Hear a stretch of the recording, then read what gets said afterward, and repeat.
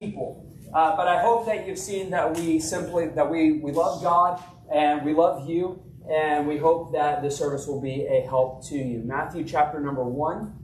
We are going to begin studying the Gospel of Matthew. Matthew is the first book in the New Testament, and it tells us about the birth, the life, the ministry, the death, and the resurrection of Jesus Christ. And maybe if you're here today and you're exploring your faith, you're new to Christianity, you're wondering, what is this all about? You are here at the perfect time, because we're going to be studying the life of Jesus. And we'd love for you to continue to come back and explore what God's Word has to say about Jesus. And to get started with that, we're going to be studying for the next several weeks throughout the fall. We're going to be studying Matthew chapter 1. In Matthew 1, we are introduced to Jesus' family tree.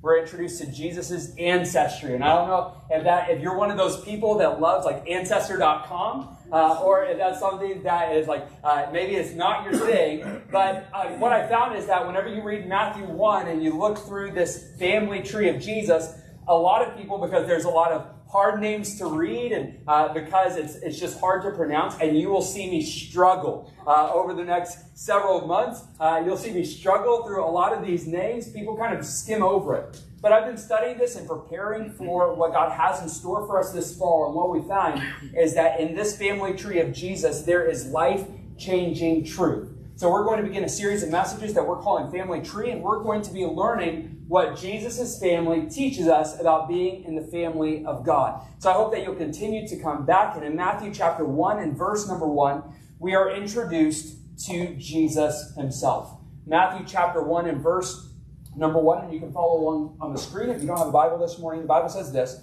the book of the generation of Jesus Christ, the son of David, the son of Abraham.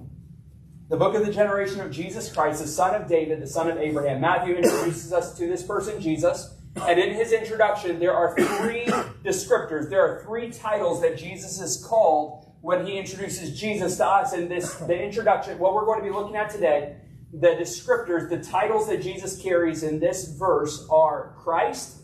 And here's a hint. Christ isn't Jesus' last name. We'll talk more about that in a little bit. The son of David, and the son of Abraham. We're going to meet Jesus, and we're going to see how he changes our lives this morning. Let's pray, and we'll begin. Father, I want to thank you again for this time that we have together. Thank you for bringing every person who's here today. And Lord, I ask that you would bless them for being here.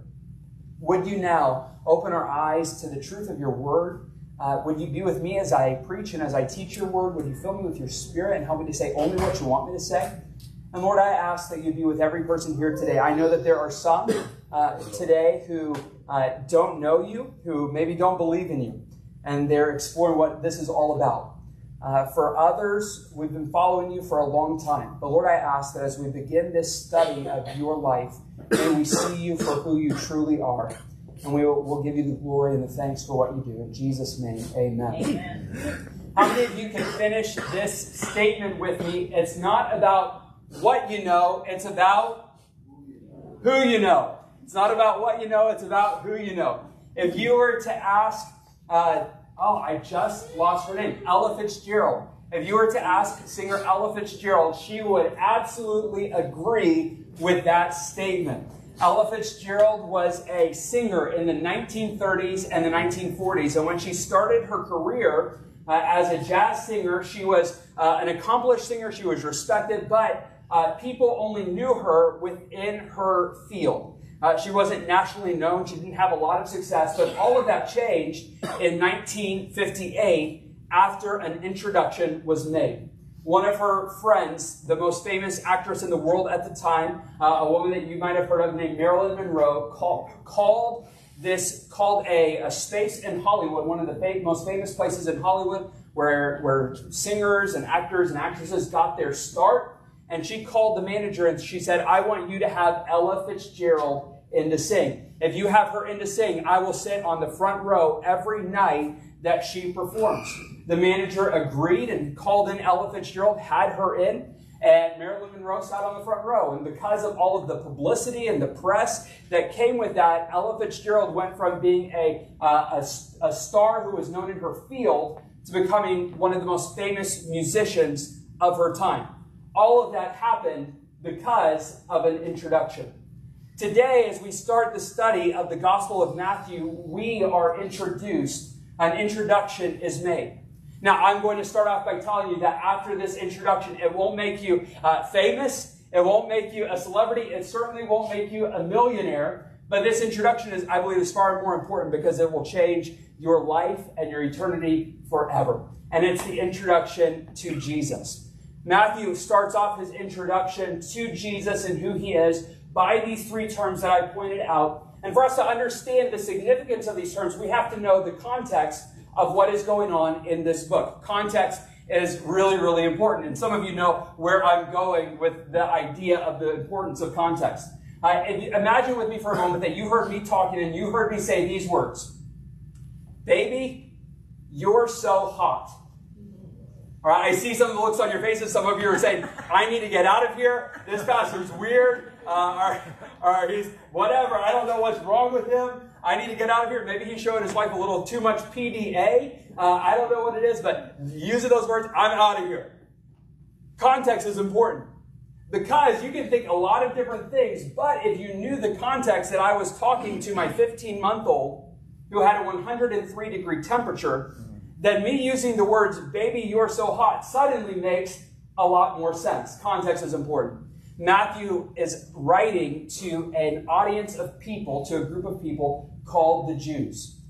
He's writing to a group of people called the Jews. And whenever we understand that he's writing to these Jewish people, then everything in this verse starts to fall into place. And it starts off with this introduction to Christ. To Christ. So today as we look, we're going to see Jesus Christ. And we're going to see that he's our deliverer. He's our deliverer. For the Jews, whenever they read this word Christ, they wouldn't read it like we read today, like a last name. You and I, when we read the word Christ, when we hear the word Christ, a lot of times we just automatically equate that with Jesus, but it would have been very different for the people that read this letter, that read this book for the first time. You see, they wouldn't have read it Jesus Christ. They would have read it, and their minds would have been thinking, Jesus the Messiah, or Jesus the Messiah. The Messiah was the key figure, the most important figure in the Jewish culture. They were looking for this figure, this person that they called the Messiah.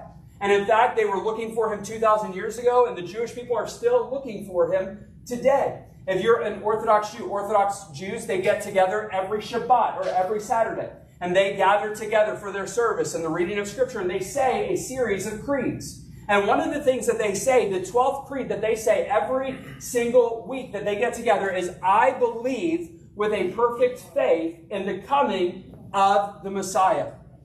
I believe with a perfect faith in the coming of the Messiah. And though he tarry his coming, daily I will look for him and I will wait for him. For the Jewish people, their life revolved around the coming of this person, the Messiah. It's hard for us to understand today because we have a lot of instant gratification. Like, we don't have to wait for a lot of things. Like, whenever you're a teenager, maybe you're a teenager in here and you are waiting and you're looking forward to and you're longing for the day that you get your driver's license. That pales in comparison, but that's really the only time that we have to really wait for things. For the Jewish people, we get a little glimpse of the waiting and the longing that they experienced in Luke chapter 2. In Luke 2, we are introduced to two people, a man by the name of Simeon and a woman by the name of Anna. And both of these people were elderly people. We don't know how old Simeon was, but we're told that Anna was 84 years old. And Anna lived her life. Here's how she spent every day of her life. Every single day, she would wait at the temple. She would pray for the Messiah to come. She would look for the Messiah to come. And she would talk about the Messiah and when he would come. So that's what they lived their lives. This is a little glimpse, a little picture.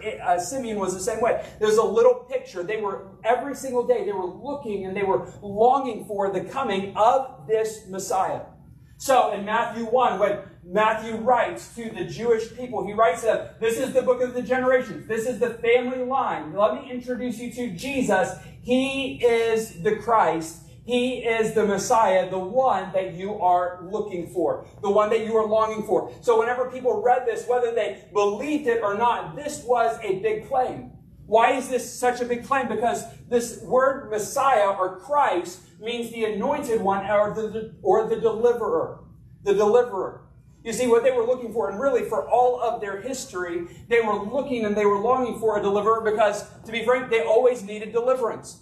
Now, their story really starts and it takes off in Egypt, where they are slaves in Egypt. And that happened about 3,500 years ago, where they were slaves in Egypt. And that's where their story starts. And they're praying for deliverance. And what you find throughout the Old Testament, throughout that story, is that they're constantly getting themselves into trouble. Other countries are coming in and taking them hostage and running their lives. And at this point, whenever this book was written, they were actually under the occupation of the Roman Empire. So whenever he's writing, they are longing for a deliverer to come to deliver them from the Roman Empire. And Matthew's saying, hey, the deliverer that you're looking for is here. This is him. But what we're going to find throughout the book of Matthew, throughout our study of Matthew, is that Jesus is here. Jesus arrived to do so much more than deliver one nation. The Bible says, for God so loved the world that he gave his only begotten Son. Jesus came, Jesus arrived, Jesus showed up for so much more than just to deliver for a small period of time. Jesus came to save men's eternal souls. When we're introduced to him again later in the chapter, he's going to be revealed as Jesus, the one who came to save his people from their sins. He didn't come to deliver one specific group of people for one small amount of time. Jesus came to deliver men's souls for eternity. So the question that we need to ask this morning is, if Jesus is this deliverer, and he's not just this deliverer for one group of people, but he's the deliverer for all of mankind, why do I need a deliverer? Why do I need a deliverer? And the short answer, the one-word answer, is because of sin. Because of sin. You see, throughout Scripture, we see the impact that sin has on the human soul. It starts off in Genesis 3. Where the Bible tells us that mankind was created in the image of God. It's a beautiful story. It starts off in a place that, regardless of how familiar you are with the Bible, you're probably familiar with this place, the Garden of Eden. It all starts off in this garden where God makes man and woman, and it says that he made them in his image, and he made them to be his partners, to have rule over his creation, and to be his friend. That's why God created mankind. And God gave mankind a special identity as image bearers of the one true God. He made them for a relationship and to be his representatives. But in Genesis 3, mankind sins against God. They rebel against God when they eat of the tree of the fruit of the garden. Now, maybe some of you are familiar with that story, and you think the same thoughts that I think whenever I've read that story. All right, they ate the fruit of a tree. What's the big deal? Right now, I'm on a keto diet. And it's been going pretty well for me, but I'm actually thinking about switching out of it, because I was talking to my wife, and I was telling her, I was like, it doesn't make sense. If you're not familiar with keto, I don't really have time to explain it this morning. But one of the things in keto is that you can't really eat fruit, or there's a very limited amount of fruit that you can eat. So all day long, if I want to, I can eat pepperoni and cheese, which if you just want like here's a little recipe for you from Chef David this morning. Take pepperoni, sprinkle some cheese over top, put your oven to broil it on 525 for like 6 or 7 minutes. You're going to have like the perfect pepperoni and cheese chips that you've ever had. Try it. It's amazing. You'll thank me later. So, I don't know how I got that. Oh yeah, I can eat that all day long, but I can't eat an apple. It doesn't make a lot of sense to me, but that's the way it is in keto. So a lot of times when people think about it, we've had some conversations, some of us have had conversations about this. When God told Adam and Eve not to eat of the fruit of the tree of the garden, was he saying like, oh, you're on this special diet and you can't eat this fruit? Like, what's the big deal about eating the fruit? It's the fruit of knowledge. Whenever you look at the story, here's what you find. That God gave them the ability to rule in this place. He said, you're going to have dominion. You're going to rule in this garden under my leadership and under my authority and under my friendship and my fatherliness, however that was supposed to be said. So you're going to rule under my authority. So while you rule, there's this one spot that's reserved for me. And in honoring my authority, this is the area that you're not, this is the area that you're not allowed. This is the fruit that you're not allowed to touch. This is the tree that you're not supposed to eat from. And in Genesis 3, whenever mankind decides to eat of that tree, it's not just like, oh, that looks good, I'm going to eat it. Although it did look good and they wanted to eat it. The decision that they made, and when you read the story, what you find is that their decision was, if I eat this, then I won't need God. If I eat this, then I get rid of God. If I eat this, then I'll know more than God. If I eat this, I can be my own God. And in that moment, in a declaration of war, in a declaration of rebellion against God, they ate of the fruit of the tree for the motivation of, if I eat it, I won't need you. And that heart of rebellion was born into every single person thereafter. And even as I say it, I think that all of us, regardless of whether you believe this or not, all of us would acknowledge it to be true, that every single one of us have this resistance in our heart to the idea of God being able to rule my life. All of us resist that. All of us, when we hear that, we think, you know what, I don't want to hear that. I don't want to listen to that. That was born in this moment. And because of sin, here's what happened. Because you were made in the image of God, because you were given like that purpose, whenever that declaration of war happened, the identity that God gave you became corrupted. The identity that God gave me became corrupted. I love the way that this, a song that I grew up listening to, the way that it said it is this, is that in my heart there is a space that God was made to fill. And all of us live our lives trying to fill it with everything else except for God, and we always come up empty. We always come up empty. But Jesus came to deliver us from sin. That our identity was corrupted, and Jesus came to restore the identity of God's image bearers in us, of being his children, of being in relationship with him. But the Bible says that it doesn't stop there. Sin doesn't stop there. It doesn't just corrupt our identity. It doesn't just corrupt our identity. It causes us to live in this rebellion against God. It causes us to live in this life of rebellion, of pushing away God. And you might say, you know what? I don't buy that. I don't think that every person is that way. And if you don't believe that, I will say this. I have a 15-month-old son. He is as cute as can be. Take him with you to a fancy restaurant, and you will see that every person is sinful. Every person is sinful. And I promise you, you will bring him back to me. You'll bring him back to me. So, Jesus came, we're all sinners. But it doesn't stop there. The Bible also teaches that because of our sin, it corrupts our identity, it ruins our lives, everything that we touch. And then it says that it condemns our eternity.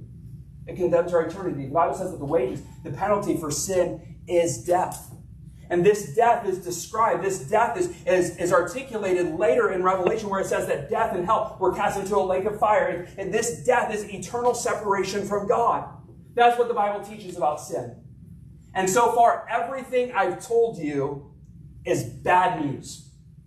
It's bad news. In essence, what we're saying is that God is just and God is good and God is holy, and we're not. And because of justice, my sin has to be punished. And that's all bad news. But this book that we're studying is called the Gospel of Matthew. And the word gospel literally means good news. So if everything I've told you is bad, then where does the good news come in? And it comes in with the words, this is the book of the generation of Jesus Christ. Jesus is the deliverer. Jesus came to rescue you, to save you from your sin. He came to forgive you. Hebrews says that he came to bring us to God. Remember in the garden we declared rebellion against him. Jesus came to bring us back to God. Jesus came to forgive our sins. Jesus came to take us from being the rebel of God, the enemy of God, to being his friend and his child. He took us from being spiritually dead and condemned to death to being alive because of Jesus. How did he do that? He did that through the cross. He did that through the cross. Jesus came, and we're going to see how he was born. And when Jesus was born, he lived on this earth a sinless, perfect life as a substitute for you and for me. He lived a perfect life. He who knew no sin became sin for us. And whenever Jesus died on the cross, on that night, whenever he went to go die on the cross, Jesus, who lived a perfect life, he was illegally tried at night. And he was falsely accused. And afterwards, he was brutally beaten by soldiers. And after he was brutally beaten by soldiers, he was hung on a cross. And it doesn't even stop there. You see, he wasn't just nailed to a cross. He wasn't just crucified, the word by which we get the word excruciating from. He was crucified. But the Bible says that he who knew no sin became sin for us. And God poured out all justice and all wrath. He poured it out on the sin that was on Jesus. And he poured it out so that you could be forgiven, so that you could be restored, so that sin could be paid for and your sin could be forgiven. Jesus is your deliverer. He's the deliverer for your soul. He's the only one who can forgive your sin. He's the only one who can give you an identity that actually matters and actually means something. Otherwise, we're just living for today, and we're just living for ourselves, and we're just living for this moment. But because of Jesus and because of his death and resurrection, because he came for you and for me, you and I can be restored and have our God-given identity given back to us because Jesus died for your sins. This is the gospel, Paul said in 1 Corinthians 15. This is the gospel, that Christ died for what? For our sins, according to the scriptures. And he was buried and he rose again the third day according to the scriptures. Jesus Christ is our deliverer. He's our deliverer. But then we also see, as we continue through this verse, not only is he introduced as a deliverer, but he's also introduced as the son of David. He's introduced as the son of David. So it leads us to ask this question, why is it telling us that he's the son of David? Is it saying that David is his dad? And what you actually find when you read through is that David is not his dad. David is actually one of his ancestors. David goes back, if I remember right, 28 generations. So I can't say great, great, great, great. We'll all get bored. But it goes back 28 generations to David.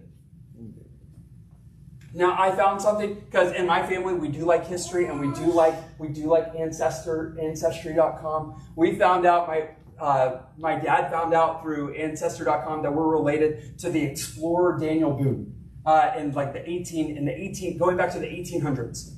But I don't walk around saying, hi, I'm the great, great, great, great, great nephew of Daniel Boone, the explorer. So why is it saying Jesus is son of David? David was, again, remember context is important. David was actually the second king of Israel. The first king, we don't have time to talk about it this morning. The first king, he wasn't a great guy. He gets removed, and David is set up as the king of Israel. And he is a very imperfect person. He made a lot of mistakes. And actually, in our series, we're going to look at those. We're actually going to look at those in a few weeks. But the Bible tells us that David was a person who was a man after God's own heart. He loved God. He had a relationship with God. And the Bible tells us that God made a promise to David. And the promise that God made to David was that through your descendants, you are going to have a son, you're going to have a descendant who sets up an eternal kingdom. He's going to set up an eternal kingdom. So whenever the Jewish people were looking for this Messiah, they were also looking for this son of David, this descendant of David who would set up a perfect kingdom, who would establish a perfect kingdom, an everlasting kingdom, the Bible tells us. So whenever Jesus is introduced, he's not just introduced as our deliverer, he's also introduced as king. He's also introduced as king. Why is that such a big deal? Why is that so important? Because kings are meant to rule. Kings are meant to reign. Kings are meant to be obeyed. That's what kings do. And if Jesus is introduced as the king, then what it's establishing is he has the right and rule. He has the right to rule and reign over, everything. Jesus said, all power, all authority is given unto me, both in heaven and in earth. The Bible tells us that whenever Jesus came to earth, he was born, he was made a servant. But then it says that God also hath highly exalted him and given him a name which is above every name, and that at the name of Jesus, every knee will bow and every tongue will confess that Jesus Christ is Lord. Jesus is introduced as the King of Kings and the Lord of Lords. A few weeks ago, if you were in our last series, we saw in Revelation 4 how there is a heavenly throne where Jesus rules and reigns, and all of creation is preparing to worship Jesus. So here we see that Jesus is not just our deliverer, but he is also our King. Why is that relevant? Why is that important? Because if Jesus is your King, if Jesus is my King, then that means that he has the right to rule and reign in my life. He has the right to rule and reign in my life. So if you are a follower of Jesus, let me ask you this question this morning. Are you living under the authority of your King? Are you living under the authority of your King? You see, if you start asking that question, like in my daily life, at my workplace, in my family, am I living like Jesus is my King? Am I living in obedience to him? If I'm living that, then that changes everything. That changes everything. You see, the Bible even tells us in Galatians what the fruit of living that out, whenever I'm living in submission to the Spirit of God, whenever I'm living in submission to him, the fruit of that comes out of me is love, joy, peace, long-suffering, patience, gentleness, goodness, faith, meekness, temperance, or self-control. And what it says is, hey, if I'm living under the authority and the leadership of Jesus Christ, then he's going to be flowing out of me, and that's going to flow out in all of my relationships. Is your workplace, or is your work, is it characterized by goodness? In your family, the way that you live, do you live under the rulership of Jesus? Would it be defined by patience? Would it be defined by patience? I know in my house, sometimes, whenever my kids start fighting over magnet tiles, patience doesn't reign supreme. Is it ruled by kindness? The Bible says, be kind. Be kind one to another, tender-hearted, forgiving one another. Are you living in bitterness? Are you living in bitterness and anger? Or are you living under the authority of Jesus and living in forgiveness? Listen, whenever Jesus rules and reigns in my life, then it affects every area of my life. So my question for you this morning is, are you living under the authority of King Jesus? But then we also see, again, this third title. He's the Christ. He's the son of David. He's the son of Abraham. He's the son of Abraham. So again, here we see that it's going back even further in Jesus' ancestral line. And Abraham is actually is the father of all of Israel. It all starts with him. Next week, we're going to look at the story of Abraham next Sunday. But Abraham is the one who God befriends, who God calls, and all of this family line gets started with Abraham. Now, why is that important? Why is that important? You see, whenever the Jewish people would have read this, that he was the son of Abraham, they would have said, "Hey, he's part of our tribe. He's part of our family." They would have said this, "Hey, he's one of us. He's a friend. He's a friend. He understands. He understands what I'm going through. He understands. The Bible says that he has not been touched with the feelings of our infirmities. Everything that you have experienced, every pain, every hardship, every struggle that you've had, Jesus knows what you are going through, and it says that he sympathizes with our weaknesses. What we see here is that Jesus, whenever he's introduced to you and he's introduced to me, he's introduced as the one who delivers us from sin. He's introduced as the one who has the right to rule and reign in our lives. And he's the one who knows you, who loves you, who cares for you, and who wants a relationship with you. So understanding this introduction to Jesus that Matthew gives, the question that we close with asking is, all right, so what's the next step for me? What's the next step? And as I was thinking about this relationship, I thought about the most important relationship in my life. And it's my relationship with that lady sitting back there on the back row, my wife, Adriana. And I was thinking back to, whenever I met her. So I was in college, my junior year of college, and I attended a night class that went from 9 o'clock at night to 11 o'clock at night. It was brutal. And on one particular night, I saw one of my friends, his name is Josh, sitting up on the third row, and I was like, you know what? Right now, I'm going to go sit with Josh. And that was a special moment. Not because I sat next to Josh, but I sat on the third row, and in the second row, just ahead of me, was this beautiful blonde lady. And she was intense. She was paying attention to everything that was going on. She was laughing at the joke, and when she laughed, honestly, like I was hooked whenever I saw her laugh and smile. At the end of the week, I introduced myself. I reached out to her, and we started a friendship. And that friendship grew. And it grew. And then we got married, and now we have three beautiful kids that I hope you get to meet while you're here. But relationships, they have starting points. And from there, they're developed. You grow. So whenever it comes to Jesus being introduced, you are being introduced into a relationship with Jesus Christ. So for every person here, there's one of two responses. Either one, it needs to begin, or two, it needs to be developed. It needs to grow. So my question for you this morning is, where are you at? Jesus is being introduced to you. What will you choose to do with that introduction? My hope is that if you don't know Christ as your Savior, that you'll receive Him today.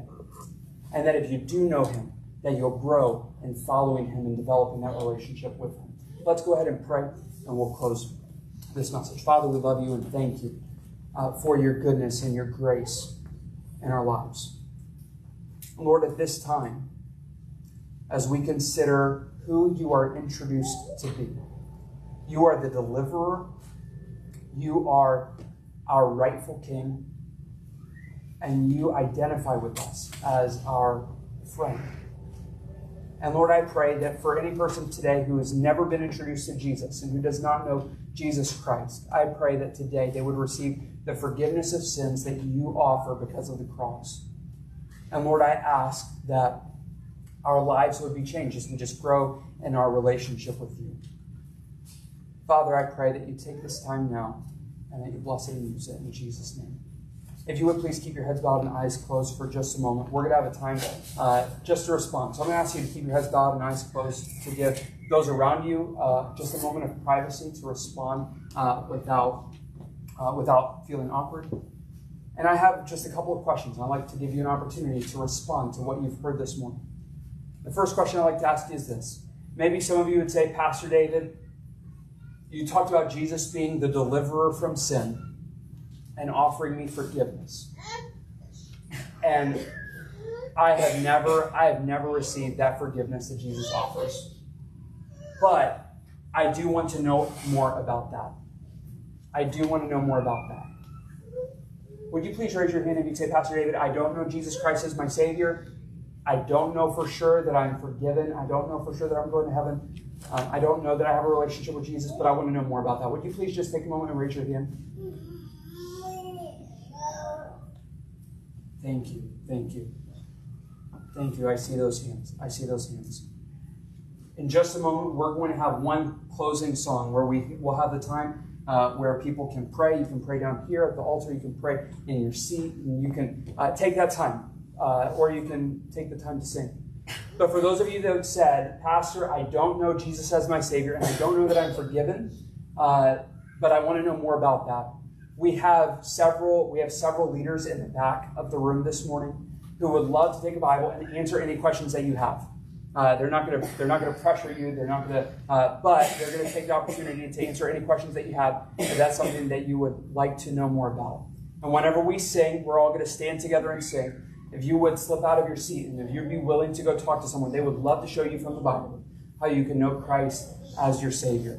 And then for those of you who know Christ, For those of you who know Christ, could I ask you, what's the next right step that you could take to grow and develop that relationship with Him? Let's pray one more time. We're going to stand together after I pray to sing. And if you don't know Christ and you'd like to talk to someone about receiving Him today, then let me encourage you to step to the back and talk to one of our leaders who would love to show you and talk to you more about that. Lord Jesus, we